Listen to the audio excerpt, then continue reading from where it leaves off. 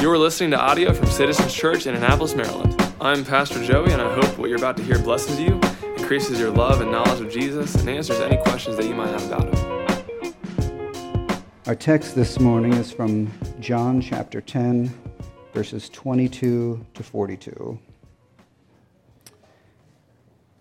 At that time, the Feast of Dedication took place at Jerusalem. It was winter, and Jesus was walking in the temple in the colonnade of Solomon. So the Jews gathered around him and said to him, "How long will you keep us in suspense? If you are the Christ, tell us plainly."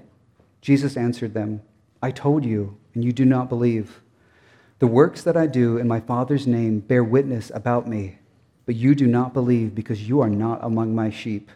My sheep hear my voice, and I know them, and they follow me. I give them eternal life, and they will never perish, and no one will snatch them out of my hand.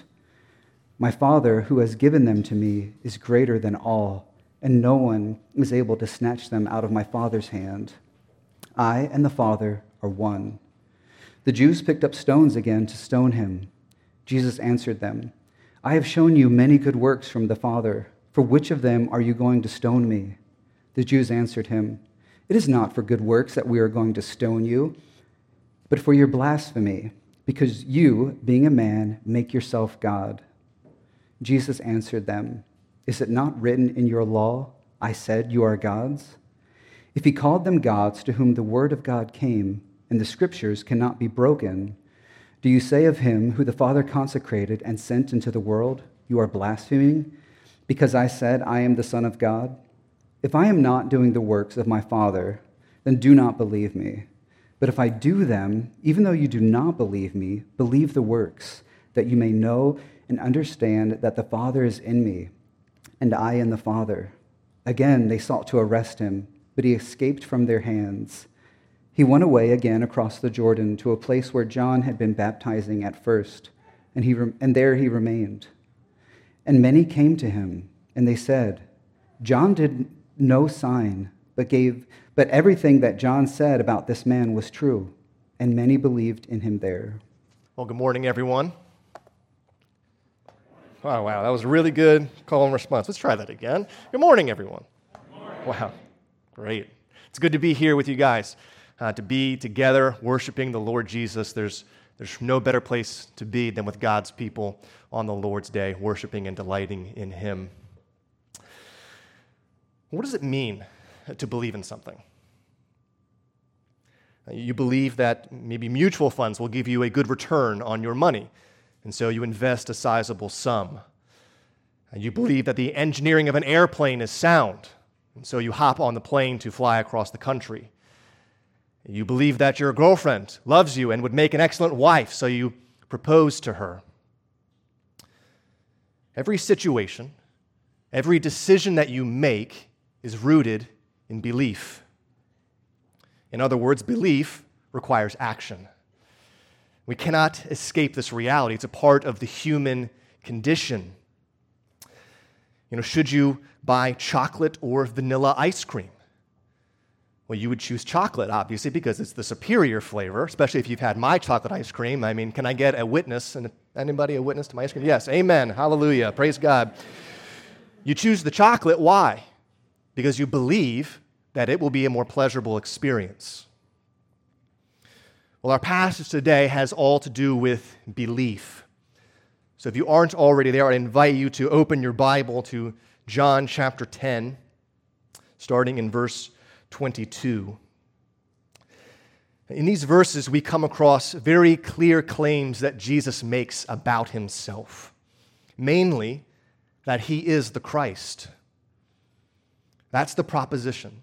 That's the truth claim. And the question is, how do the people react?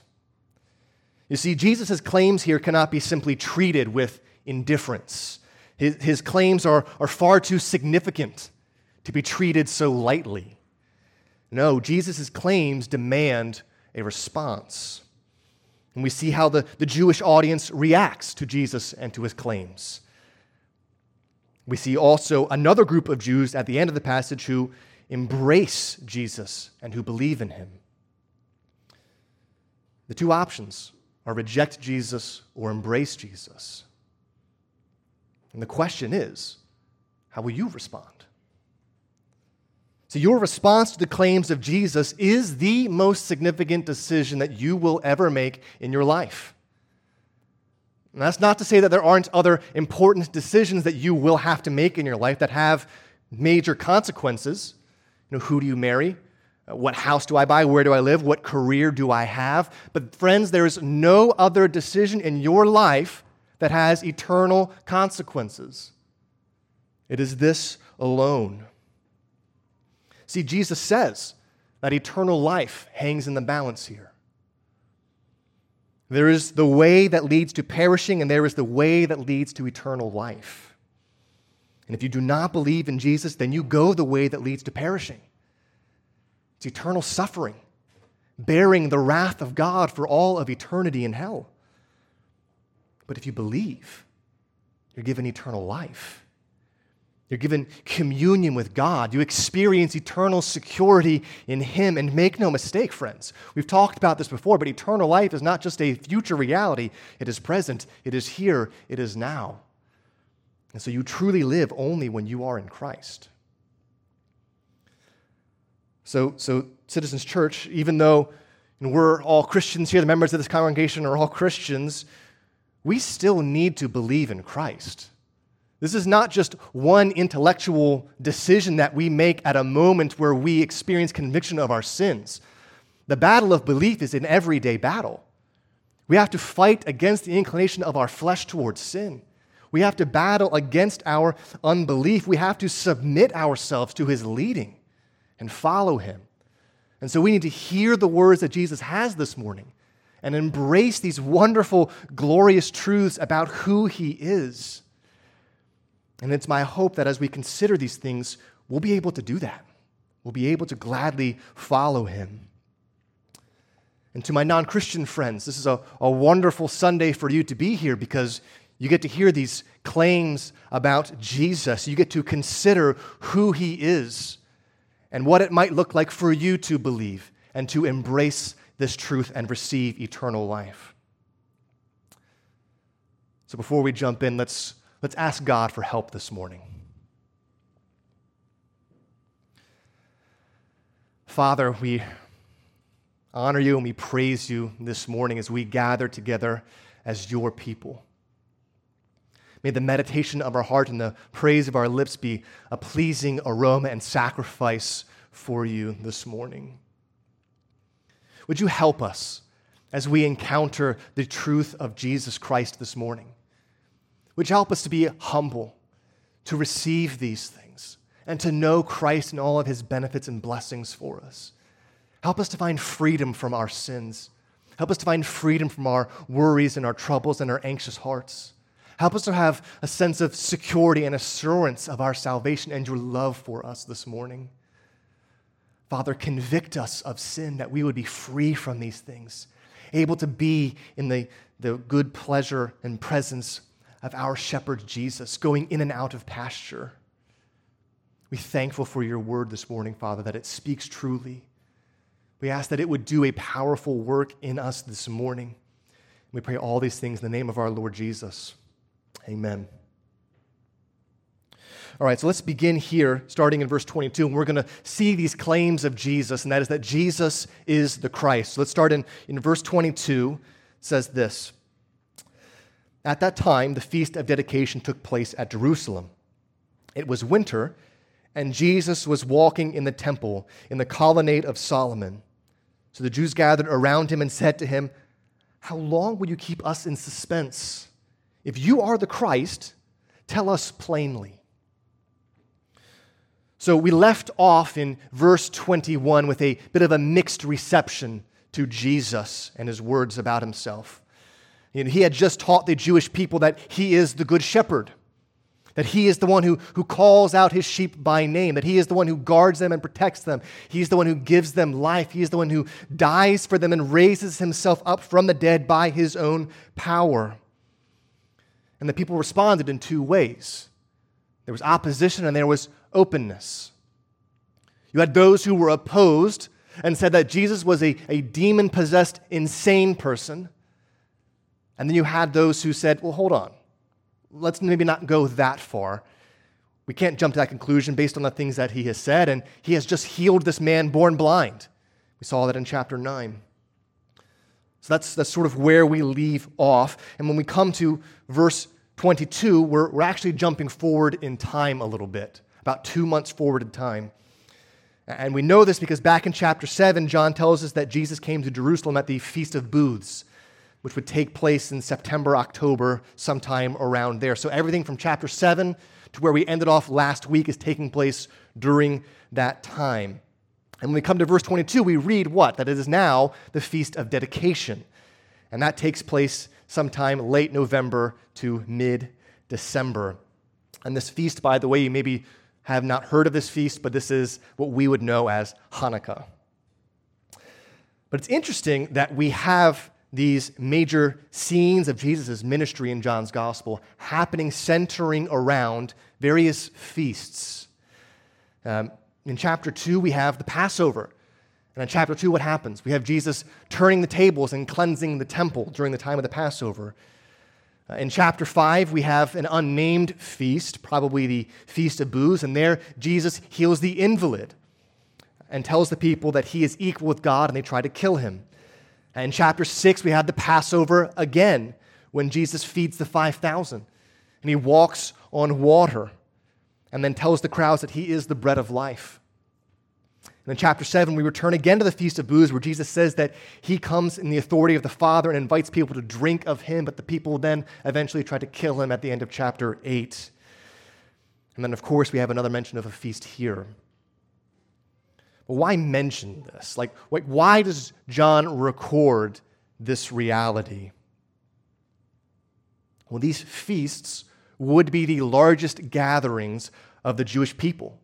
And by centering his story, his narrative around these feasts, he is showing just how pervasive the unbelief of the Jewish people was about Christ. And not only this, but the religious leaders would also want to confront Christ during these times, because this is where the largest crowds were going to be. This is where they could maybe drum up the greatest support for their cause against Christ.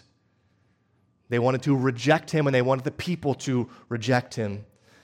And of course, rejection of Christ is what we see later in this passage.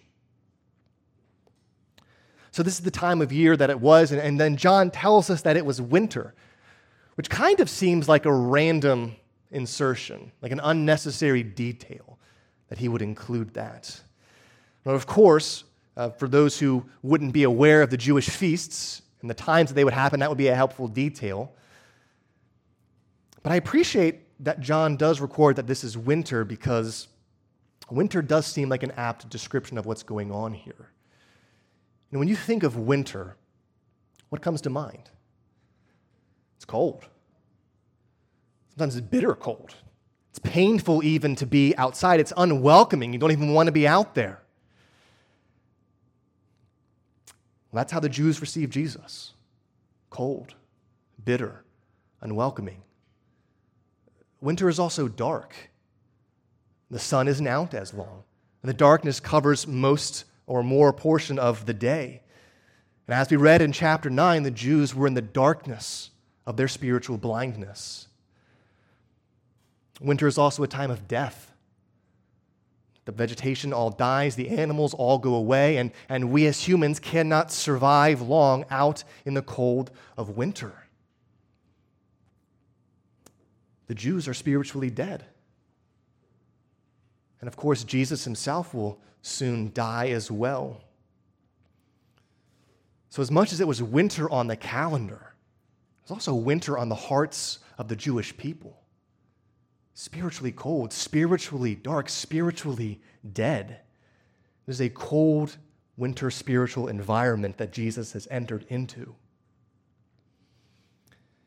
And here we see that Jesus walks around the temple in the colonnade of Solomon. And so this was a structure on the east side of the temple, and it was covered with a roof. This is where people would gather in the winter. Why? Well, because it would give you protection from the elements, from the freezing rain and from the snow. And so this is really where everybody is going to be. And it is here that the Jews gather around Jesus. And they say to him, "How long will you keep us in suspense? If you are the Christ, tell us plainly." That's kind of a shocking question, a shocking statement, as though Jesus has not done that. Like, do they think that Jesus has just been coy all this time? He has publicly called himself Yahweh. He has called himself the Son of God on several occasions. And Jesus has spoken to them plainly with his words as well as with his works. They just don't want to listen. They're not asking this question with any sort of integrity or sincerity. They aren't looking for knowledge. They aren't looking to understand. They aren't looking to embrace him as the Christ. John has told us on 3 different occasions that these people have tried to kill him. They know exactly what he has said, and they hate him for it. They just want Jesus to say it again in front of all these people so that they can justify taking his life. But even though they aren't asking the question with any sort of integrity, they do ask the most important question. Jesus, are you the Christ? This is the most important question. It's the question that everybody has to ask. And Jesus' response is a resounding yes. Let's read it, verse 25. Jesus answered them, "I told you, and you do not believe. The works that I do in my Father's name bear witness about me. But you do not believe because you are not among my sheep. My sheep hear my voice, and I know them, and they follow me. I give them eternal life, and they will never perish, and no one will snatch them out of my hand. My Father, who has given them to me, is greater than all, and no one is able to snatch them out of the Father's hand. I and the Father are one." Jesus says, "Yes, and I've already told you this." And he reminds them of both his words and his works. So let's take a quick survey of the things that Jesus has said about himself, a survey of the things that he has done. If you have your Bibles, you're going to want to be quick and nimble on this one. We're going to go through this pretty quick. In John chapter 1, verse 51, Jesus says, "Truly, truly, I say to you, you will see heaven opened and the angels of God ascending and descending on the Son of Man." Jesus says that he is the Son of Man and that he is the link between heaven and earth. John 3:13, Jesus says, "No one has ascended into heaven except he who descended from heaven, the Son of Man."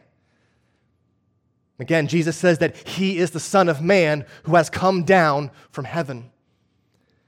John 5:17 and 18, "But Jesus answered them, my Father is working until now, and I am working." And here's John's commentary in verse 18.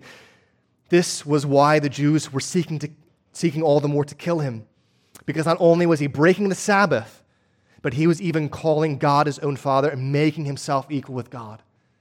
Jesus claims to be God. John 5:26, "For as the Father has life in himself, so he has granted the Son also to have life in himself." Jesus says that he has life in himself, that he is self-existent. No one gives him life but himself, and he has the authority to give life to whom he wills.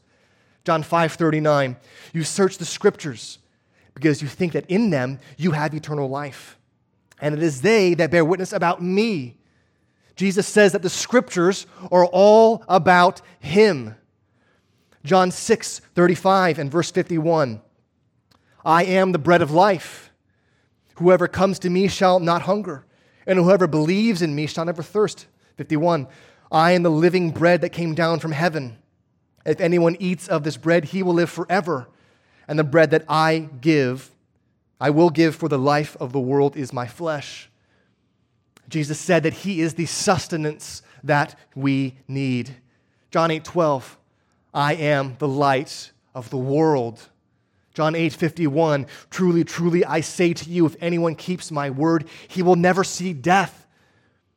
Jesus says that obeying his words means that you will never die. John 8:58, "Truly, truly, I say to you, before Abraham was, I am." Jesus claims to be Yahweh. John 9:35 through 37, Jesus heard that they had cast him out, that's the blind man. And having found him, he said, "Do you believe in the Son of Man?" He answered, And who is he, sir, that I may believe in him? And Jesus said to him, you have seen him, and it is he who is speaking to you. Again, Jesus says that he is the Son of Man. And then John 10:11, he says, I am the good shepherd. The good shepherd lays down his life for the sheep. He said that he is the shepherd who would die for his sheep. Jesus has not been shy about proclaiming all that he is. And he also says that the works that he has done bear witness about him. Well, what are these? In John chapter 2, he turns the water into wine. In John chapter 3, we're told that there are various miracles that he did because Nicodemus says that no one can do the works that he does unless what? God is with him. Chapter 4, Jesus revealed everything that the Samaritan woman had done, and he healed the official's son by the word of his power. In chapter 5, he healed the man who was blind, lame, and paralyzed for 38 years. In John 6, he fed the 5,000 and he walked on water. In John 9, he healed the man born blind. And of course, in the next chapter, he will raise Lazarus from the dead. Jesus has said and done all of these things. The problem is not that Jesus has not declared that he is the Christ. The problem is that the Jews don't believe. But why? What is happening here? If all of this is laid before them, why do they not believe?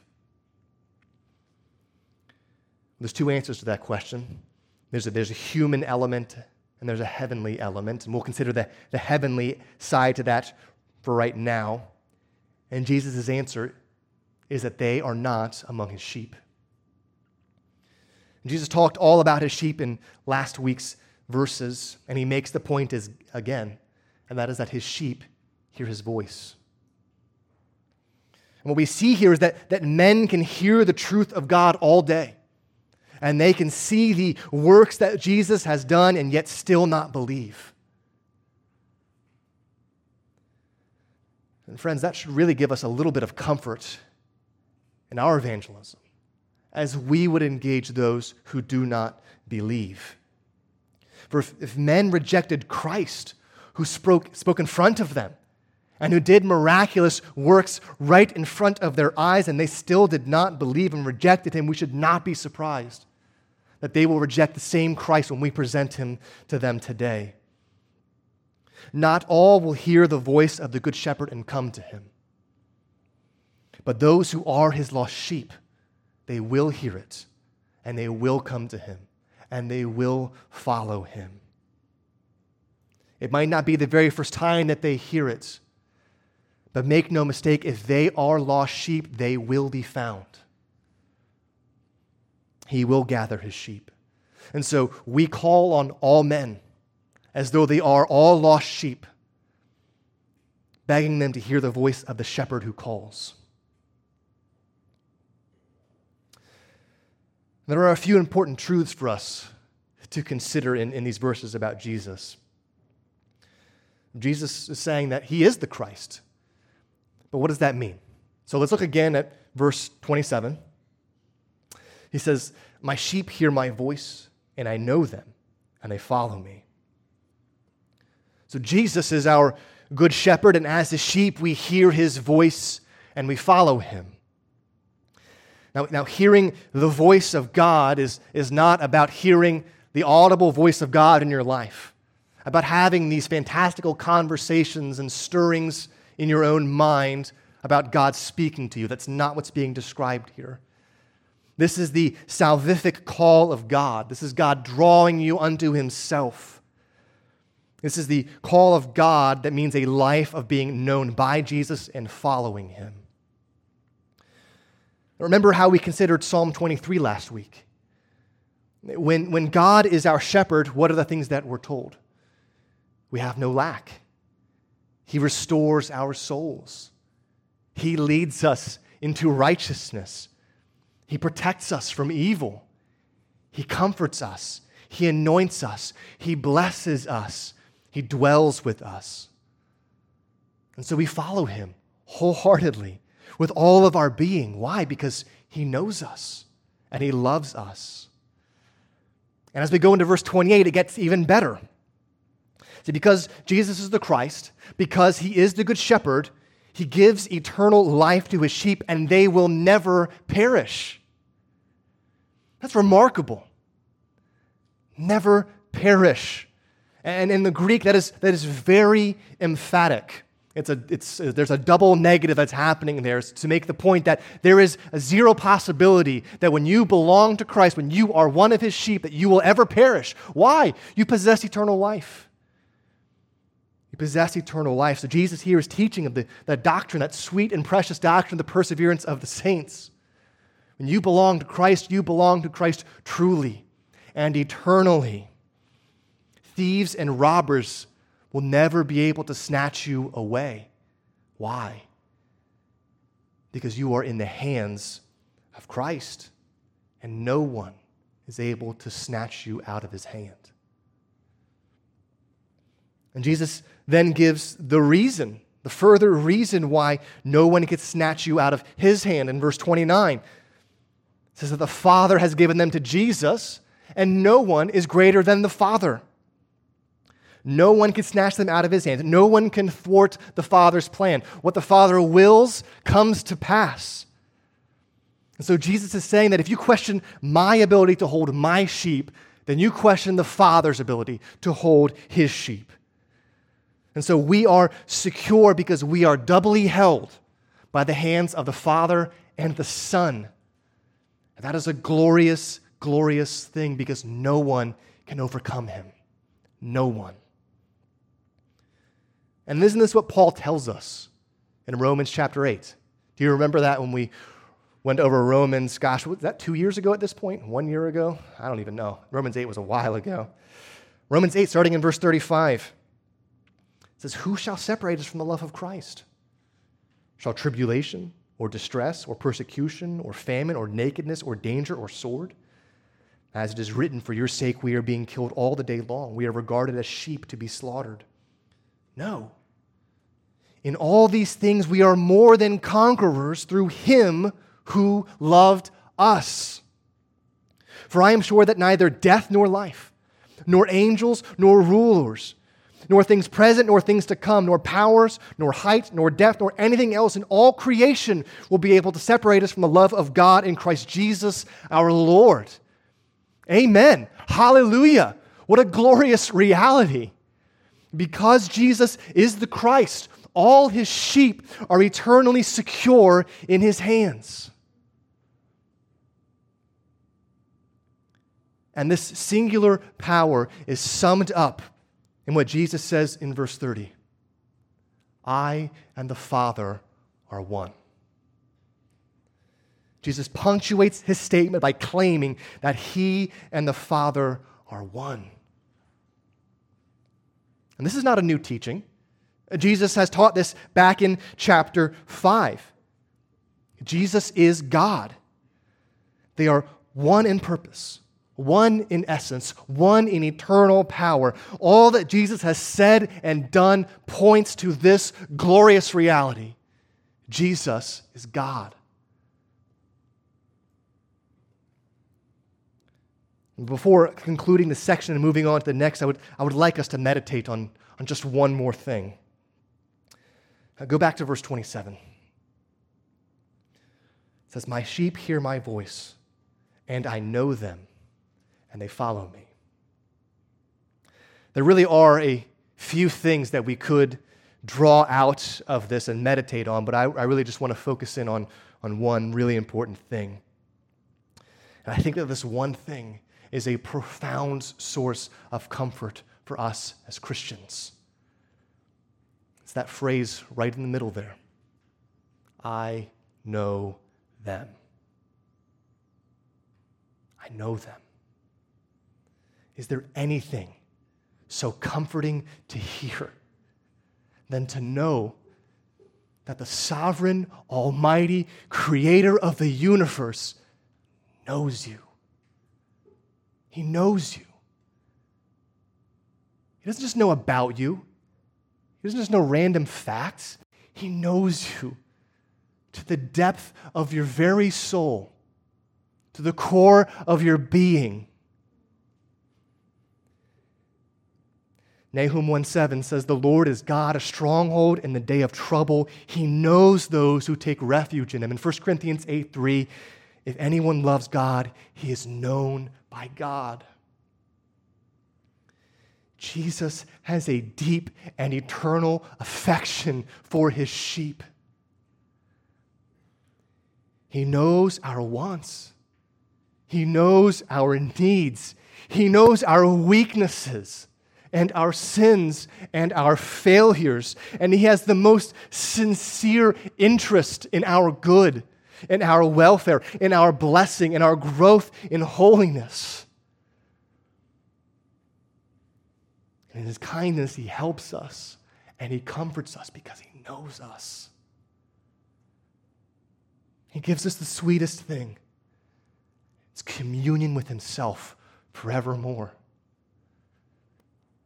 Do you realize that that's what makes eternal life eternal life?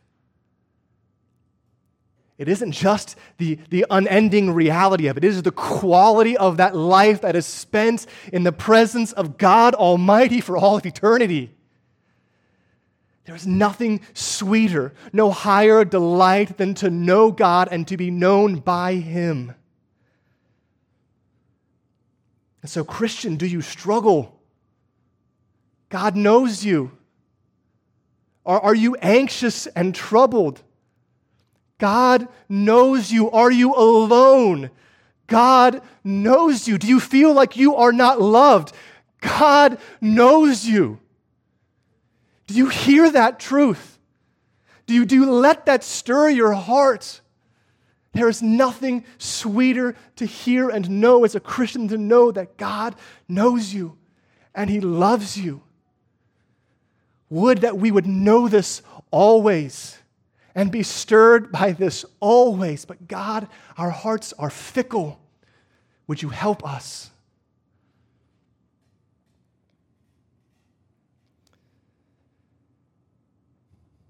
So are you afraid? Again, God knows you. Do you struggle with your assurance of salvation? God knows you. This is your comfort. This is your home. This is your resting place. God knows you and God loves you. So Jesus is the Christ, which means that he is the shepherd of God's sheep.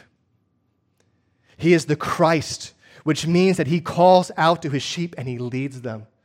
Jesus is the Christ, which means that he knows his sheep intimately. Jesus is the Christ, which means that he gives his own life to his sheep. Jesus is the Christ, which means that his own sheep are eternally secure in his hands, never to perish. Jesus is the Christ, which means that he and the Father are one. Jesus is the Christ, which means that he is God. Here it is, plain as day. Right there for everyone to hear and understand. And everyone will have a response to this. You either embrace it or you reject it. And that's what we'll see next. How do the Jews respond? What can we learn about properly responding to Jesus? Let's look at verse 31. The Jews picked up stones again to stone him. Jesus answered them, "I have shown you many good works from the Father. For which of them are you going to stone me?" The Jews answered him, "It is not for a good work that we are going to stone you, but for blasphemy, because you, being a man, make yourself God." So immediately we see that they reject Jesus' claim. They hear Jesus' words, and what do they hear? Blasphemy. Blasphemy. And of course, they already knew what Jesus was going to say. They've heard it all before. Jesus is God. And notice how the last time that Jesus made this explicit claim in chapter 8, the Jews reacted to him in the same way. They picked up stones to stone him. And John even records them as picking up stones again. And in doing this, he is again emphasizing the anger and hatred that these people have for Jesus. He's emphasizing just how much they are indeed more blind than the man who was born blind in chapter 9. He is showing that these are not Jesus' sheep because they do not want to hear his words. Why do they hate Jesus so much? Well, back in chapter 1, John says of Jesus, "In him was life, and the life was the light of men. The light shines in the darkness, and the darkness has not overcome it." And then Jesus says in John 8:12, "I am the light of the world. Whoever follows me will not walk in darkness, but will have the light of life." Jesus is the light of the world that shines into the darkness, and the darkness cannot overcome him. So why does it hate Jesus then? John 3:19, "The light has come into the world, and people loved the darkness rather than the light because their works were evil." And Jesus said to his brothers in John 7:7, "The world cannot hate you, but it hates me because I testify about it that its works are evil." Men do not want their evil deeds exposed by the light. We go to great lengths to cover our own sins and to remain in the darkness, don't we? We see it in the world around us, and it's easy to point to those horrible things, but in our own hearts, we all know that we go to great lengths to hide our sin and to hide our darkness. And these Jews even go so far as to attempt to murder the Son of God. Of course, we know that they will eventually succeed. Anything to keep themselves and their deeds hidden in the darkness. But I love the boldness of Jesus here. Here are the people standing here, angry, stones in hand, ready to kill him. Jesus responds to them. There's no fear. He knows that his time has not yet come. And so they're ready to kill him, and Jesus challenges them. And he calls on them to reason with him. And he's exposing their hypocrisy and their misunderstanding of their own scripture.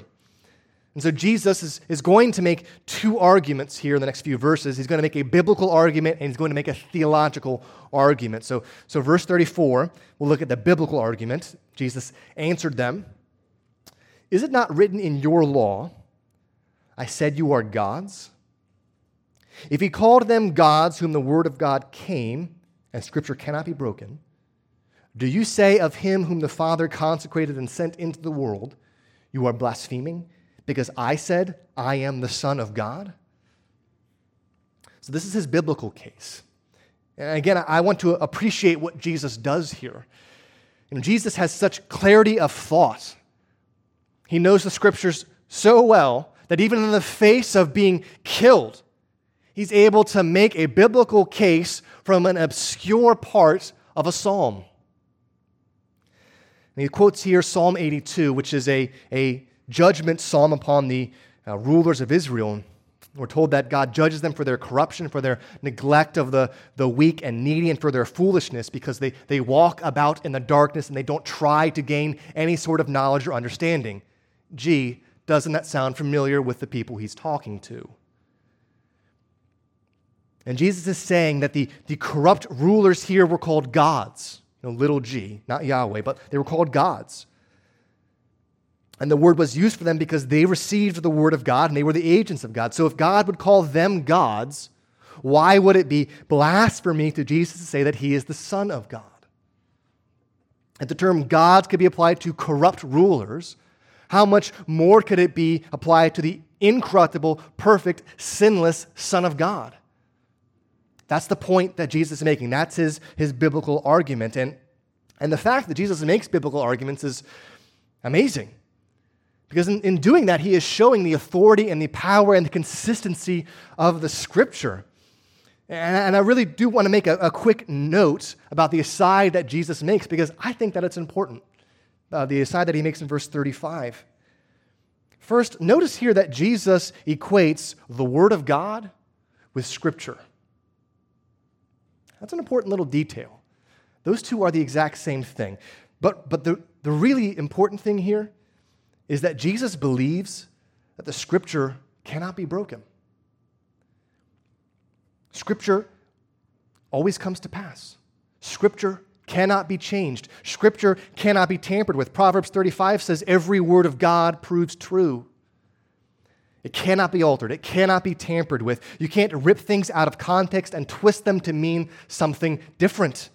The Scripture is God's word. It is breathed out by God. Peter tells us that men spoke from God as they were carried along by the Holy Spirit. And so this is Jesus' view of Scripture. And friends, what does that mean? We have to have Jesus' view of Scripture. If we do not have Jesus' view of Scripture, we're in trouble. That's why all sorts of odd things get taught out. That's why we have all sorts of heresies out. That's why we get so many problems and twistings of what God's word means. This happens all around us. We've got problems even in our own denomination happening right now where Scripture is being twisted and abused. We have the convention actually this week, this annual meeting this week. It is going to be a contentious one. Pray for us that the fidelity to the Scripture would remain consistent among our own denomination. But we see that there's a pattern then and now. People do not understand the Scripture, and they will twist it to suit their own purposes. So that's the biblical argument, but Jesus now moves to a theological argument, starting in verse 37. If I am not doing the works of my Father, then do not believe me. But if I do them, even though you do not believe me, believe the works, that you may know and understand that the Father is in me, and I am in the Father. Again, they sought to arrest him, but he escaped from their hands. So this is his theological argument. He says that if his actions do not match with God, then he should be rejected. And he's saying that if you think that I am a blasphemer because of my words, then look at my works, and you will see that I can't be a blasphemer, because the works that I do are the works that the Father does. Jesus is God, and his works prove this reality. But if they do not understand the God of the Bible, if they don't understand what his works are, they're not going to be able to see the Christ in front of them who is doing the works of the Father. They won't be able to see that Jesus is God. And of course, we see that they do not hear Jesus' arguments. His words have fallen on deaf ears. They could not bear Jesus' words, so they attempted to seize him and kill him. They're just like their father, the devil. Remember, Jesus made that accusation in chapter 8. Why did he say that? He said because he was a murderer from the beginning. He said because they are of their father, the devil. What do they try to do? Murder Jesus. And their murderous intent is evidence that they have no argument against Jesus. And rather than reasoning with him as Nicodemus did in chapter 3, as the Samaritan woman did in chapter 4, these people resort to murder. They have no argument. They have no leg to stand upon. They know that they cannot defeat Jesus with their words, so they seek to defeat him by killing him. Then he'll shut up. Then he won't be able to gather the masses. But isn't this the way of the world? Isn't this how the world deals and operates with Christ? You know, I'm not saying that all unbelievers are necessarily eager to murder like this, but I am sure that you have had conversations yourself with non-Christians that have moved from maybe a pleasant conversation to a very hostile conversation, where there is a lot of venom being spit, a lot of malice. Or maybe you've seen those kinds of videos happening online. I mean, you can see videos of this happening all the time with issues such as abortion or LGBTQ issues. There's a lot of real, intense hatred for the message of Christ from people who are steeped in darkness. It's the way of the world. It's the way of sin. Why? Again, people are of their father, the devil, who was a murderer from the beginning. But if we stop and actually think and actually hear the arguments that Jesus makes, we can begin to see the light. You know, earlier we considered the heavenly side of the question of why don't people believe in Jesus. And the answer was that they aren't among Jesus' sheep. But the human side of it is, it's not because that there is no evidence. It's because they hate the light and they love the darkness. Men reject Christ because they love their sin. The light exposes their sin and the darkness conceals it. And so the issue always, friends, always comes down to the sinful human condition. You don't logic people into the kingdom of God. People come into the kingdom of God when the Holy Spirit convicts them of sin, of righteousness, and of judgment. The evidence of God is all around us. Romans 1 makes that perfectly clear. Creation screams that there is a creator God. Your own conscience screams that there is some morality that exists beyond myself that I actually go against on a regular basis. But Jesus is the light who exposes sin. He testifies that what we do as humans is evil.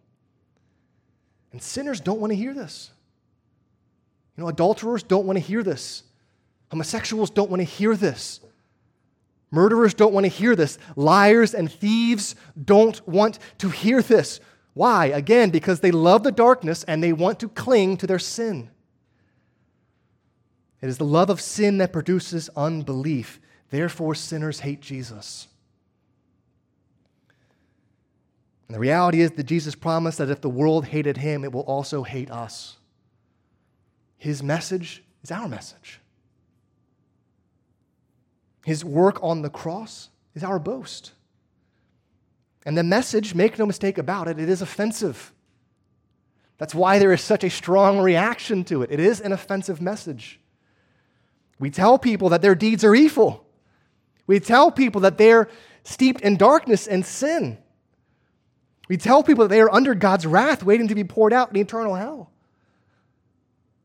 We also tell them there is forgiveness in Christ. We tell them that if you come to him in humility, that you will be forgiven. But Jesus must be received as who he is in our passage. He's the Christ. He is God. He is Lord. He has all power, and he alone gives eternal life. So, non-Christian friend, if you're here, you must believe the gospel.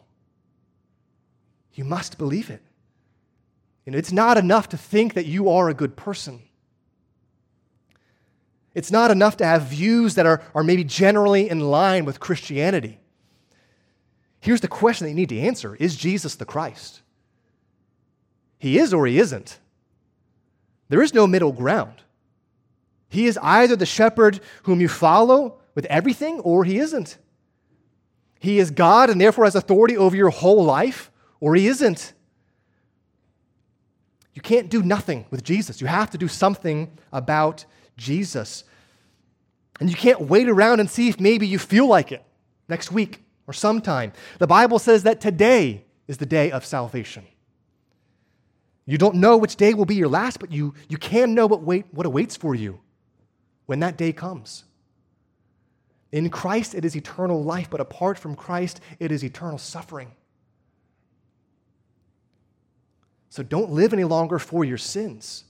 Don't live any longer in the darkness. Find freedom and forgiveness in Christ, who laid down his life for his sheep and took it up again, that we would have eternal life. And Citizens Church, let us not be afraid, but bold to proclaim this truth. Because the power of salvation rests in God. It does not rest in us. Let's preach the gospel. Why does Jesus continue to plead with these unbelieving people to believe? It is because it is the means by which his lost sheep will hear his voice and receive eternal life. See, God predestines the ends just as much as he predestines the means.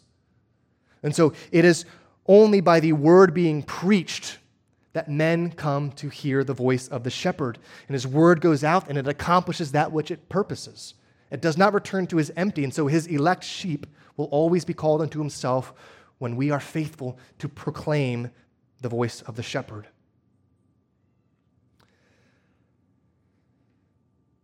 So John could have stopped here at this picture of unbelief, and he could have turned to chapter 11 with the story of Lazarus, but he didn't. Instead, he shows us another picture of responding to Jesus. Instead of a picture of unbelief, we're given a picture of belief. Look at verse 40. He went away again across the Jordan to the place where John had been baptizing at first, and there he remained. And many came to him, and they said, "John did no sign, but everything that John said about this man was true." And many believed in him there. So Jesus returns back to the first place that we meet him in John's gospel. In John chapter 1, Jesus encounters John the Baptist, who is baptizing in Bethany beyond the Jordan River. This is the same place, and he stays there for some time. And at this point, John the Baptist has already been beheaded. He's dead at this point. But we can see that his ministry still has a bit of momentum. The people were primed, and they were ready for Jesus. And when they encounter him, we're told that many believe. And they believed in Jesus because everything that John said about Jesus was true. These were Jesus' sheep. And what is it that John said about Jesus? Two different occasions. The first one is in John chapter 1, verse 29. "Behold, the Lamb of God who takes away the sin of the world. This is he of whom I said, after me comes a man who ranks before me because he was before me. I myself did not know him, but for this purpose I came baptizing with water that he might be revealed to Israel. I saw the Spirit descend from heaven like a dove, and it remained on him. I myself did not know him, but he who sent me to baptize with water said to me, he on whom you see the Spirit descend and remain, this is he who baptizes with the Holy Spirit. And I have seen and have borne witness that this is the Son of God." In John chapter 3:27, "A person cannot receive even one thing unless it is given him from heaven. And you yourselves bear me witness that I said, I am not the Christ, but I have been sent before him. The one who has the bride is the bridegroom. The friend of the bridegroom who stands and hears him rejoices greatly at the bridegroom's voice. Therefore, this joy of mine is now complete. He must increase, but I must decrease." See, these words, they stuck with the people. John was all about Jesus. And according to John, Jesus is the Lamb of God who takes away the sin of the world. Jesus is the Son of God. Jesus is the Christ. Jesus is the bridegroom. Jesus is the one who must increase. And of course, John's message and baptism was one of repentance.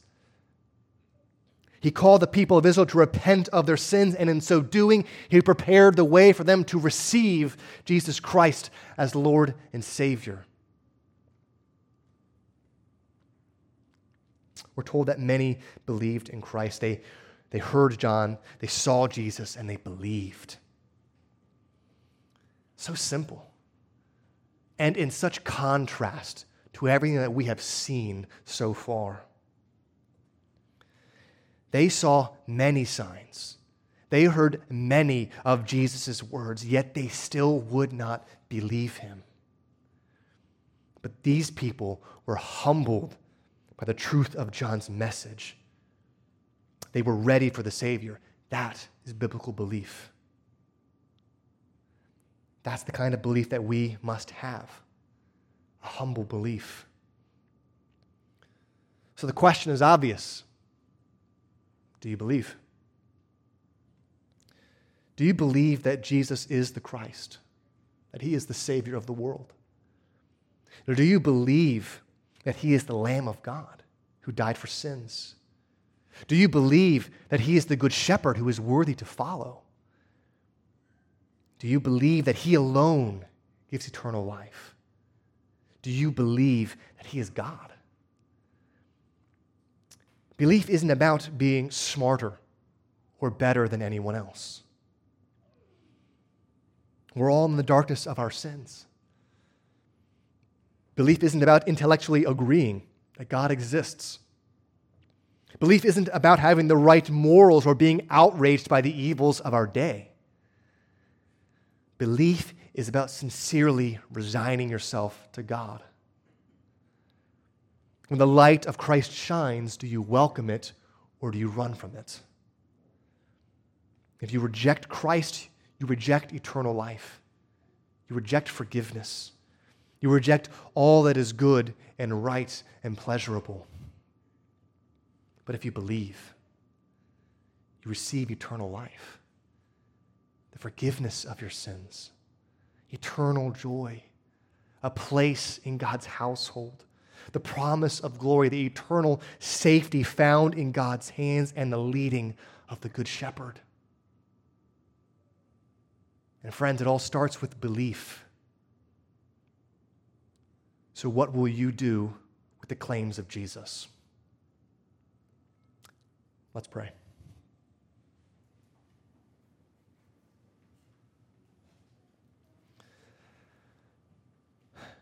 Our Father, who is in heaven, hallowed be your name. You are holy and high above us, and we are thankful for your power and your majesty.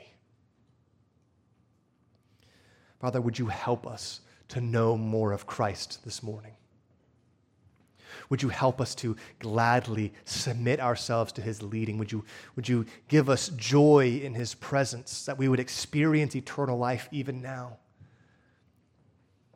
Would the light of Christ shine in our hearts, that we would be awakened and set free from the darkness of our own sin? We are thankful, Father, for the gift of faith and the gift of belief. Help us to always be near to you. Help us to always hunger to know you more truly in your word. And Father, for those of us here who are not Christians, would you grant conviction that they too might belong to your sheep. They might belong to your fold and experience eternal life, never to perish. Pray these things in the name of our Lord Jesus. Amen. For more information about Citizens Church, please go to citizensannapolis.com.